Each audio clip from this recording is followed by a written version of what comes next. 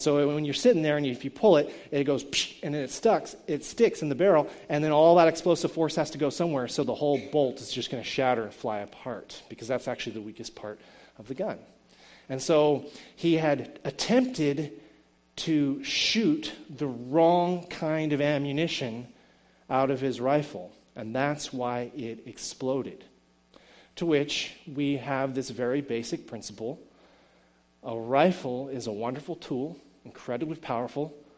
It can provide for your family, but it must always be operated the way it is designed. And if you try to use a different type of ammo, if you try to rely on a different type of bullet, and if you try to utilize this rifle in a way contrary to the designer's specifications, you're going to get a boom. Within this whole world, perhaps the greatest boom we've ever seen or will ever see is the boom that exists now between men and women and the perpetual gender wars which are constantly being fought. And we talked about this at great length last week. The reason for this boom was because in the garden, we had two individuals, both of whom abdicated their God-given responsibilities and started acting in a manner contrary to God's design and intention. The Apostle Paul is addressing that here in 1 Timothy. He's giving directions for the church, how the church is to function. He's giving the specifications for this institution and this organization. And as we've already seen in past weeks, beginning in chapter 2, he says men should pray. He talks about the way that they should pray and the reasons for why they should pray. He talks about praying with lifting holy hands. He talks about women. He addresses how women should dress and how they should adorn themselves with godliness and good works, not with external dressing and this sort of thing, but rather when they dress themselves, they should be modest in how they dress. And he finally comes here to this particular juncture, in which he's going to transition into chapter 3, and he's going to lay out specific qualifications for pastors and elders and what those men should look like. But before he transitions back into the role of men and the leadership responsibility of men within the church, he stops for a moment to address the leadership responsibilities of the ladies. And so it is, he begins in verse 11, let a woman learn quietly with all submissiveness. Verse 12, I do not permit a woman to teach or to exercise authority over a man. Rather, she is to remain quiet. For Adam was formed first, and then Eve.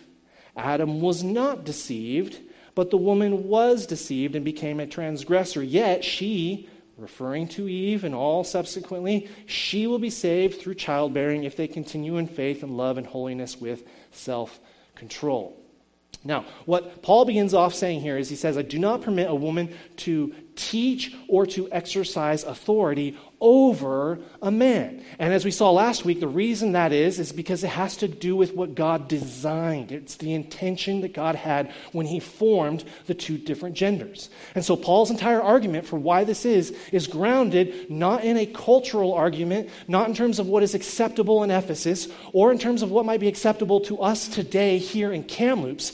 Paul grounds his argument in the way that God designed and created men and women. So we hear that, and immediately for the ladies in the house, our souls you start to get your back up, and you start to get angry, and you say, why not? Why can't we? And again, it has to do with how we are to relate to each other as men and women. And it has nothing to do with cultural practicalities, and as we saw last week, it has nothing to do with spiritual superiority or inferiority, as the case may be. We are not in any way saying that men are somehow better or that women are somehow lesser. We're not even saying that somehow men are more spiritual or somehow more in tune with God and that women are somehow lesser. That has nothing to do with it whatsoever. It has to do with the relationship and the partnership and the compliment that men pay to women and that women pay to men when they are working together in harmony according to God's design.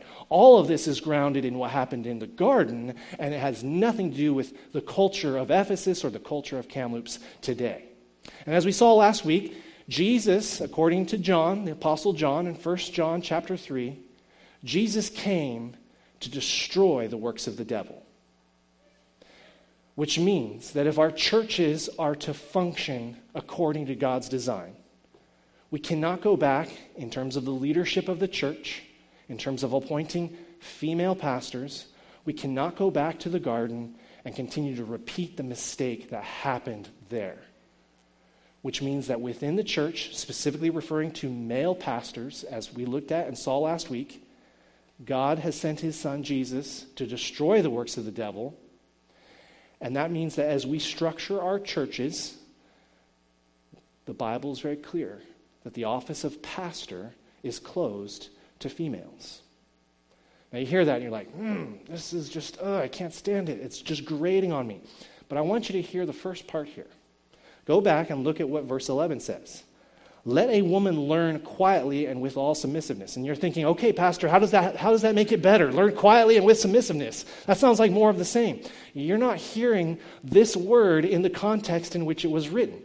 Let a woman learn. Did you notice that? Paul is writing to the church at Ephesus in a day and age in which the Roman Empire holds total dominion over the earth. They are in control. They are the bosses. And within Roman society and Roman culture, do you want to take a guess at what their view of women was? It wasn't great. I could spend probably an entire sermon going through and documenting all of the cultural requirements and specifications that the Roman Empire put on women, but I'm not going to do that. I'm not going to waste your time. I'm just going to summarize. Women were regarded as little better than cattle. They were, as far as the Roman Empire was concerned, they're primarily for mating purposes. And then that should grate on you, ladies. That should absolutely grate on you because you are far more than that. As we saw in Genesis chapter 2, you are there to be with man. It is not good for man to be alone. You are there to complement him. You are intended for far more than simply being around to clean the dishes, cook the dinner, and to provide children. God desires more than that for you. And in this day and age in which the Roman Empire regarded women largely as cattle, largely as slaves, largely as the property of men, and understood society to be very hierarchical, in which the men held all the power and made all the decisions, to hear Paul say, let women learn, would have been a slap in the face to your average Roman. The question would have been posed, let a woman learn? Why? Why should she learn? They could not understand this sort of a thing. And yet the Word of God is clear. Let a woman learn. Why? Let us ask ourselves the question today. Why should the ladies learn? Is it because they have no role in the church? Is it because they have no responsibility? There's no contribution?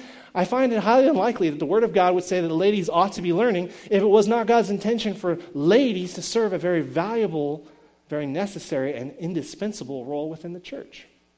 Indeed, the same guy who wrote this book also wrote 2 Timothy, the next letter we're going to be going to, and then Titus, the letter we're going to be going to after that. So we'll probably get to this passage in like 3 or 4 years, but we're going to go ahead and flip over to Titus chapter 2, and I'm going to show you something that Paul says in Titus chapter 2. Flip with me.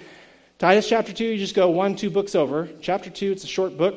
Verse 1, Paul writing to Titus, and again, writing to Titus to document how Titus is supposed to be structuring and organizing the churches there in Crete, makes this statement. He says to him in chapter 2, verse 1, as for you, Titus, you who are organizing the churches, teach what accords with sound doctrine. Well, what does that mean? What is it that Titus is supposed to be teaching? Verse 2, older men are to be sober-minded, dignified, self-controlled, sound in the faith, sound in love, and in steadfastness. Verse 3, older women likewise are to be reverent in behavior, not slanderers or slaves to much wine. Now look at this. They are to teach what is good. Which means, now if you're hearing this, it's the same Greek word, by the way. And we like to get into these linguistic debates. Well, maybe he meant it differently than what he meant over in 1 Timothy. No, it's the same Greek word. It's translated the same way in your Bibles. But the statement here in Titus is, Paul is saying to Titus, women are to teach what is good.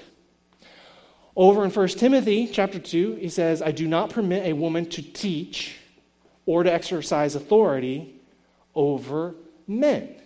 Now, we can't take that passage in 1 Timothy to say that women therefore have no responsibility within the church. Indeed, in the context of 1 Timothy, it goes against what he has just said when he said, let a woman learn quietly. There's a point to their learning. There's a reason for why they should learn. And over here in Titus, Paul touches on that. Women indeed should teach. There is a role for them to teach. There's a place for them to exercise that gifting, which means, ladies, listen to me. Some of you absolutely have the gift of teaching, same as the men. Some of you, if I'm going to be brutally honest, are better teachers than some of the men in this room. Confession, I've heard female teachers who teach better than I teach. Okay? This is not about gifting or ability. Thanks, Pastor Al. Everybody heard that? I saw you all chuckling. Let's just get it out in the open. Yes, absolutely. Amen. Some of the men and women out there are better teachers than you, Pastor Josh. Hey, I freely acknowledge it. Nevertheless, I'm the one up here at the pulpit. So,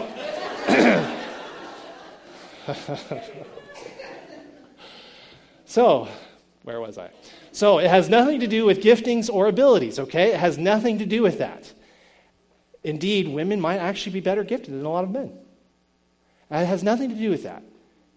It has to do with the way God designed us. And it reinforces the point that Paul is making in verse 11 where he says, let a woman learn. Because over here in Titus chapter 2, the reason they are learning, the reason they are applying themselves to the Word of God and the Scriptures in order to learn them is because there absolutely is a responsibility that they have within the church. Specifically, older women mentoring and training the younger women. And he goes a little bit further. Verse 4, so train the younger women to love their husbands and children. Okay, so there's a teaching role there for the ladies. They are to teach the ladies, the older women, are to be teaching the younger women how to properly love their husbands and how to properly love their children. So from that extension, we get that there is an element of a labor of love that goes into teaching children, absolutely. But he's very clear to be self-controlled, pure, working at home, kind, and submissive to their own husbands. So here, there is not a contradiction. There is not in any way, Paul isn't changing his mind. He isn't contradicting himself. The teaching remains consistent that submission is to be understood within certain roles and relationships. He indicates that wives are to be submitted to their husbands. He indicates that within the church, going back to 1 Timothy chapter 2, that within the church, in terms of the pastor, the office of pastor, it has to be a man's role. It can't be a women's role. And the reason is that it all goes back to the garden. But having said that, women are called to learn. They're called to learn because they absolutely do have a role. They do have a responsibility. And that responsibility is this. They are to teach their children. And indeed, even within within females, within the women, the ladies here, older women have a responsibility to teach and to disciple the younger women. You know, I am so blessed. I am married to a godly, wonderful, beautiful lady. And I am blessed because in my life, I have had the privilege of God bringing several ladies into my sphere, my orbit, whom I trust and whom I appreciate and whose counsel I lean upon quite a bit. Kyla in particular, and Shanti, absolutely, especially. There are things that happen sometimes, and men, I know you'll understand exactly what I mean when I say this. There are things that happen sometimes where totally didn't notice it, just whoosh, right over my head. Because my wife is perceptive to certain things that I would never have noticed in a million years, even if you had pointed it out to me. You know, when it comes to reading body language, you know, I can't tell you how many times this has happened. We come home from a church event or some sort of a fellowship, and, I'm changing clothes, getting out of my church clothes or whatever, getting into my normal dress clothes. Shanti's doing the same thing in the bedroom, and she's like, oh, did you notice so-and-so was so upset today? And I'll say, what? No, they were fine. I talked to them. I shook their hand at the back door. They were great. No, they weren't. They were very upset. I said, well, they smiled. And she gives me this look like, you just don't get it. Smile means nothing in a woman's world. They take in the whole picture. They're understanding body language and gestures. There's all those subtle cues. And men, if we're being honest, we don't pick up on any of that. It's like we smiled, I cracked a joke, he laughed, he humored it. It was a bad joke, it's fine. Well, they were upset. They're very deeply upset. And again, I know I wouldn't see that. So my wife offers a perspective of a perception. God has uniquely gifted, I think, ladies with this ability to notice things and to observe things that, for the most part, us as men, we don't have. He keeps hammering it, yeah. Women do have stuff that you don't have, Pastor Josh, that's right. And I agree. I would not be able to do what I do as a pastor if I didn't have Shanti by my side. Having said that, God says that when it comes to leading and to preaching and to serving, the man takes that leadership role. It's not that the women don't have a role. You do. But there is a way in which he has structured it to go together to where they work together, not against each other. And that's the issue. I mentioned to you last week this article in Christianity Today from November in which Hannah Anderson wrote about Jen Hatmaker. And the article started off, if you don't know who Jen Hatmaker is, then Pastor, you probably need to start spending a little bit of time investing in the other half of your church. To which I heard that rebuke and I said, well, that's me because I didn't know who Jen Hatmaker was. I didn't know who Hannah Anderson was. I'd never heard of any of this before. But apparently Jen Hatmaker is a very, very well-known teacher from Austin, Texas, of all places where I'm from. And apparently women all across the evangelical plane turn to her and just eat up her teaching.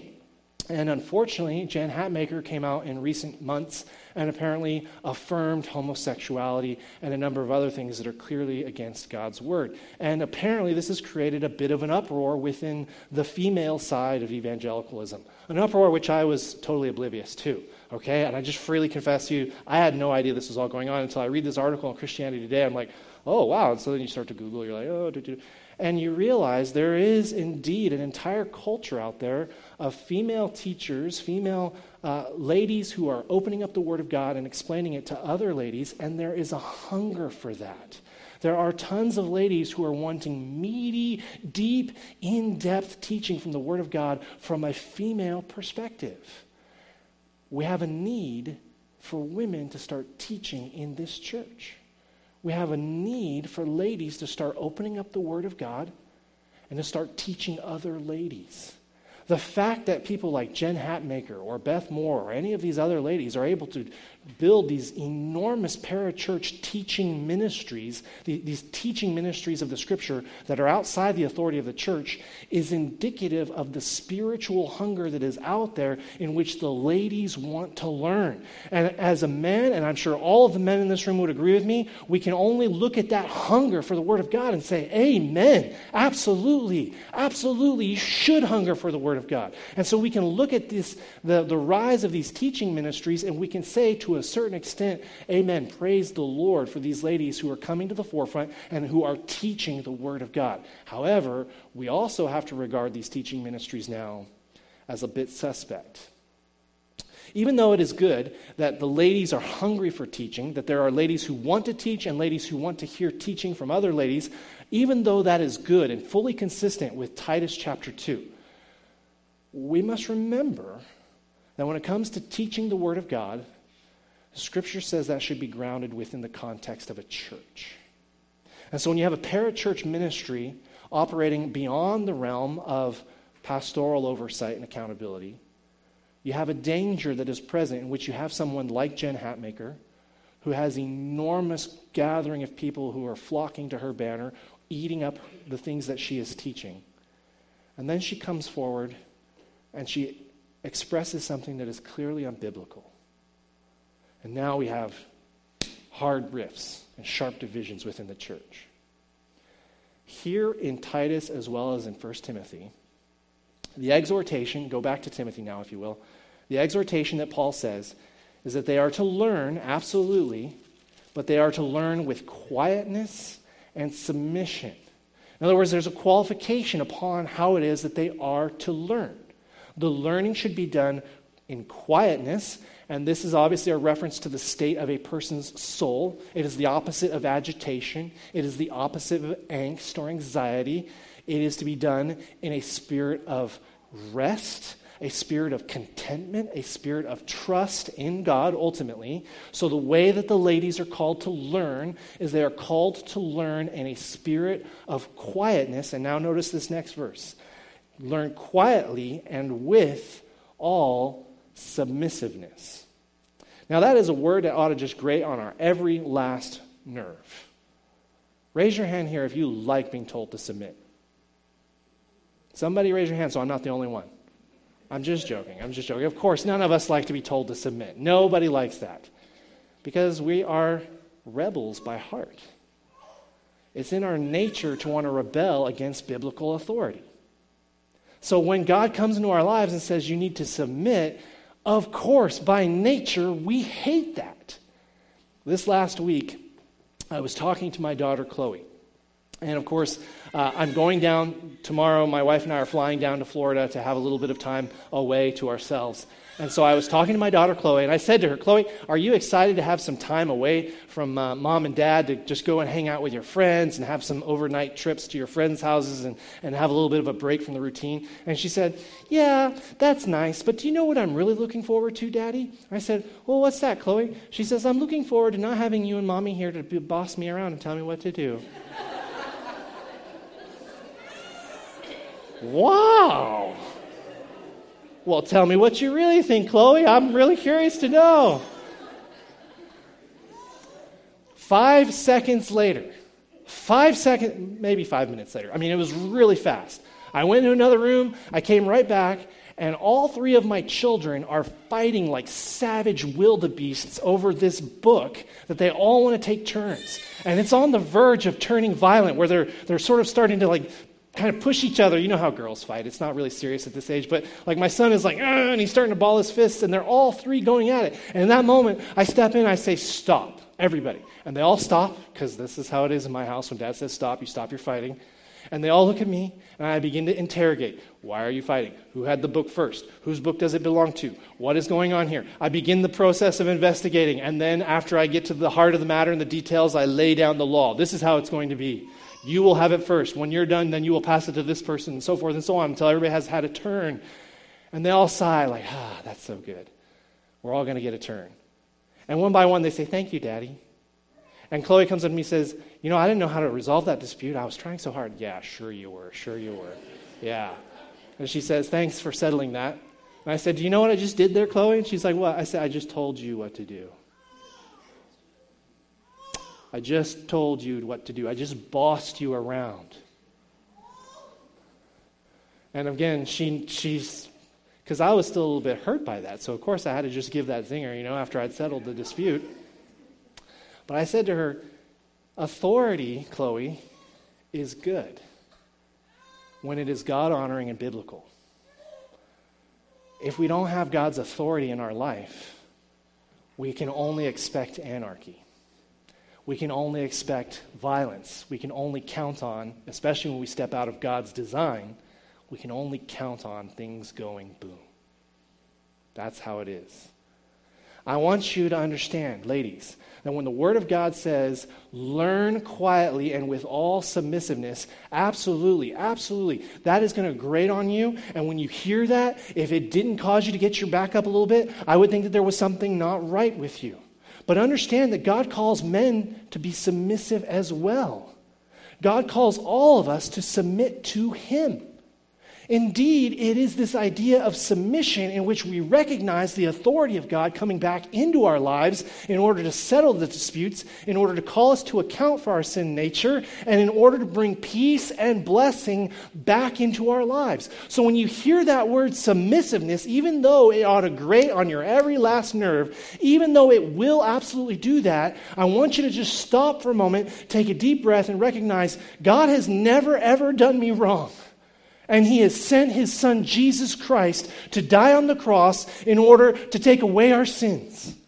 Everything we know, everything we have from Jesus ought to be telling us one thing. Here is a king who does the most that can possibly be done for men.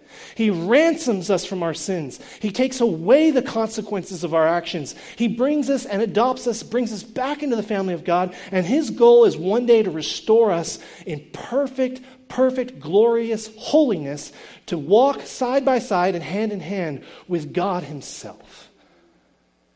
If that's his desire for us, then even though husbands can and will often make mistakes, we must still trust that when God says we are called to submit, men to Christ and ladies to their husbands and all of us together to Christ, we must recognize that he ultimately has our best interests at heart. And any deviation from that plan can only hurt us in the long run. So even though you hear the word quietness and submission and you think, I don't like that, this is what is good. You know, in Genesis chapter 3, Adam and Eve are met by Satan. He comes as a sort of a traveling salesman. I was so convicted by a story Tyler walked and told at Care Group on Thursday night.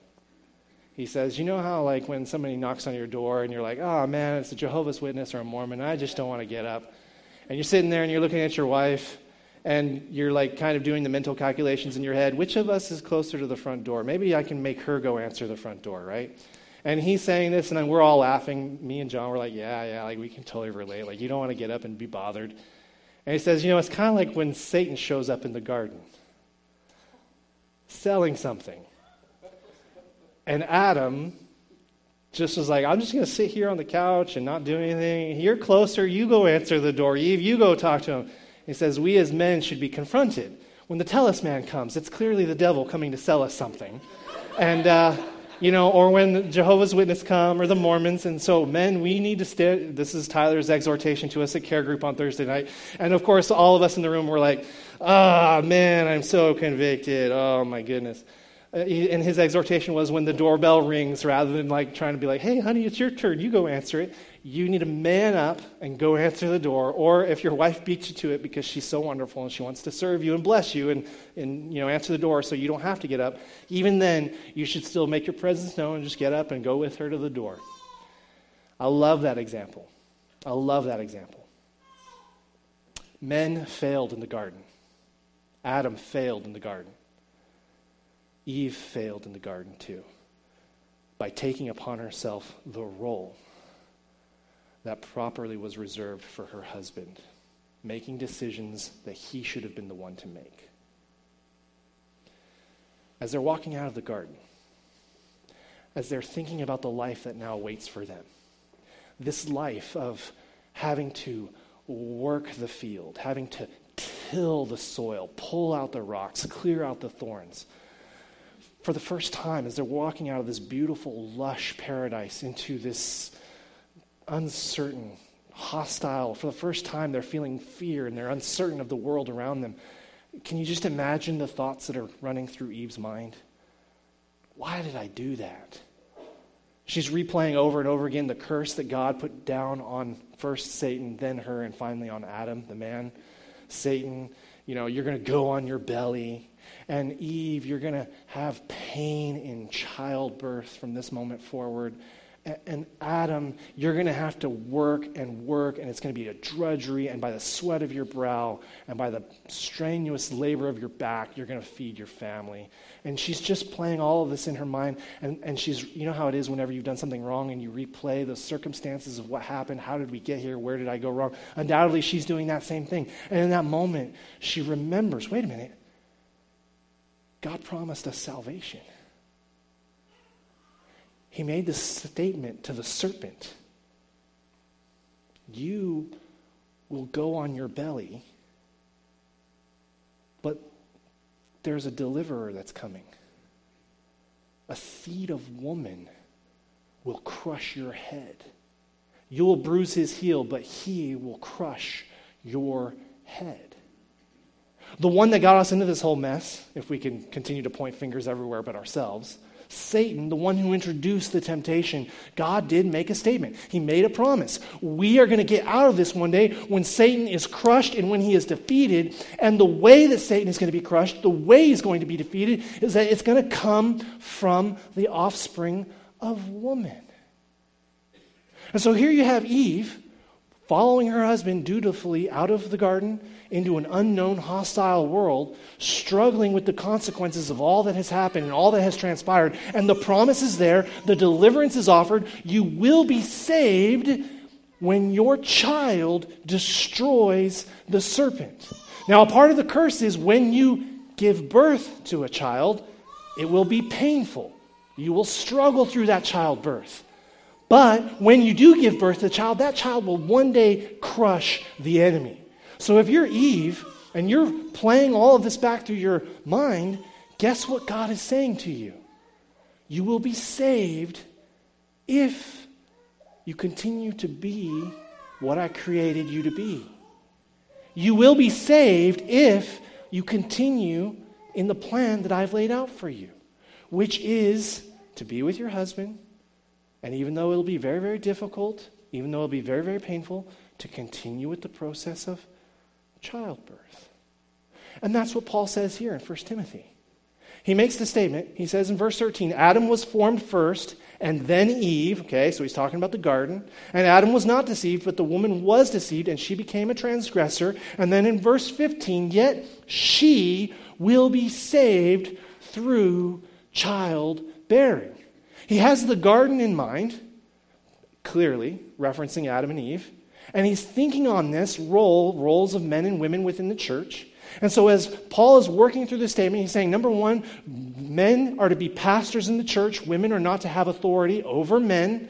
And the reason for that goes back to the garden in terms of how men and women were created. And he's thinking about the fact that Eve has become a transgressor. But then he can't help but notice the salvation that was promised if Eve continues, if she continues in the process of what God has for her, to continue to be a woman through this process of giving birth, and she doesn't know exactly when, but if she gives birth and women after her continue to give birth, if the way that God created it continues to unfold, the promise is there that Jesus will come, that he will be born of a woman, and that through what he does for us on the cross, dying in our place for our sins, all of humanity will be saved.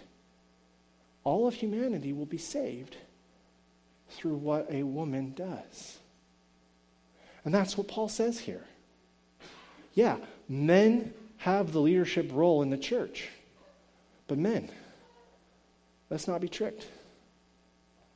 Our salvation comes through Christ.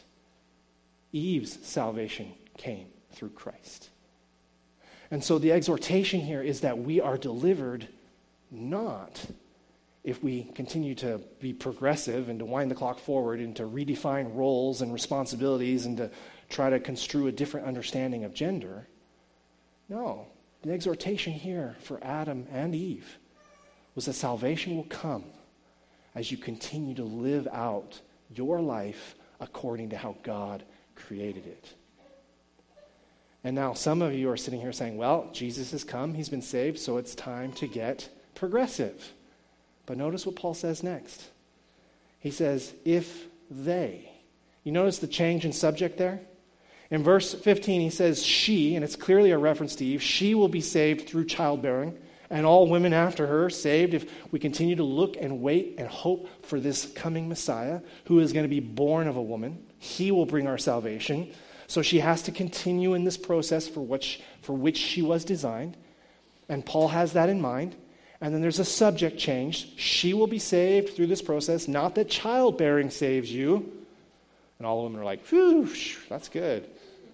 Right? Come on, ladies, help me out here. I'm preaching, it's hard, I know, but come on, humor me. So the ladies are like, I'm not saved through child labor, I'm saved through Christ. But Christ comes through child labor. They, referencing now all of us, men and women and ladies and men and all of the above, they will be saved if they continue in faith and love and holiness with self-control. So when Paul makes this statement here, he's talking about Eve, and her ultimate salvation would come through Christ. And in the last phrase, he makes a transition. He changes subjects. But he says there in verse 15, she will be saved. Greek word there is sozo. It means salvation all the way. And so the confusion here when we're reading this passage, if we just yank that verse out of context, we read that and we're like, women get saved through childbearing? That doesn't sound right. But when you understand the promise of the garden, and when you understand that Paul is grounding this whole argument in what happened in the garden, it makes perfect sense. Her salvation will come through a child. It will come through Jesus. And in order to get there, she has to continue being what God made her to be, which is a woman. And salvation has come. And so Paul then shifts his argument and he says, if they continue in faith and love and holiness, which means that we're all called to continue to be men and women as God has designed us. So as we come to the conclusion of chapter 2, it doesn't take much for you to look around the world and understand that a bomb has gone off. In terms of the race riots, the race relations between people of different ethnicities, if you just look at the way that our society is arguing against a traditional understanding of gender, men being men and women being women, it's very clear that humanity does not want to be what God created it to be. It's very clear that we are still in a heart of rebellion against the Father in heaven. It's very clear that a bomb has gone off. We are experiencing the violence of our rebellion. The solution for us as a church is not to keep loading the wrong cartridge and to keep hoping for different results. The solution for us as a church is to not continue to rebel against God's design and specification and to hope that somehow it'll all work out in the end. The solution is the same as it's always been. Hear, O Israel, and by extension, hear, O church. Let us return to the Lord. Let us go back to the Father. And the good news is, because of what Jesus has done for us on the cross, we absolutely can. Let's pray. And Father, as we prepare to take communion, as we prepare to come together as a church family, I pray, Lord, that if there are any here who are still struggling against this idea of submission and quietness and adhering to biblical authority, your authority, you, O Lord, I pray, God, that you would help them to see that any heart of rebellion that they may have towards your word is ultimately the same rebellion as what was experienced in the garden. I pray, Lord, that you would open their eyes to see how destructive that is. I pray, God, that you would call them to a humble submission, a hope in you and in your word. Father, as we are preparing here in this moment to partake of communion, I ask you, Lord, to show our hearts to ourselves. If there are any here who have, men in particular, who have been harsh and domineering with their wives, I pray, God, that you would open their eyes to see their need to love their wives the way that you have loved us all. Lord, if there are any ladies here who have struggled with submission and continue to try to dominate and overrule their husbands rather than working together with their husbands, I pray, God, that you would help them to see that they are sinning against you first and foremost. And you would remind them of the joy that comes from submitting to you, Father. God, for all of us as your people, if any of us are struggling with any lingering sin in our hearts, any point of rebellion, as we come together this morning, Lord, to declare our unity with you, I pray, Father, you would just do business with us this morning. And that you would reveal to us how we could continue to honor you through repentance. Father, drive these truths home to us, Father. We thank you always for your grace and your mercy. And Lord, help us to continue striving after the holiness without which no one will see you. Continue to mold us into being the people that you died to make us. We pray these things in Christ's name. Amen.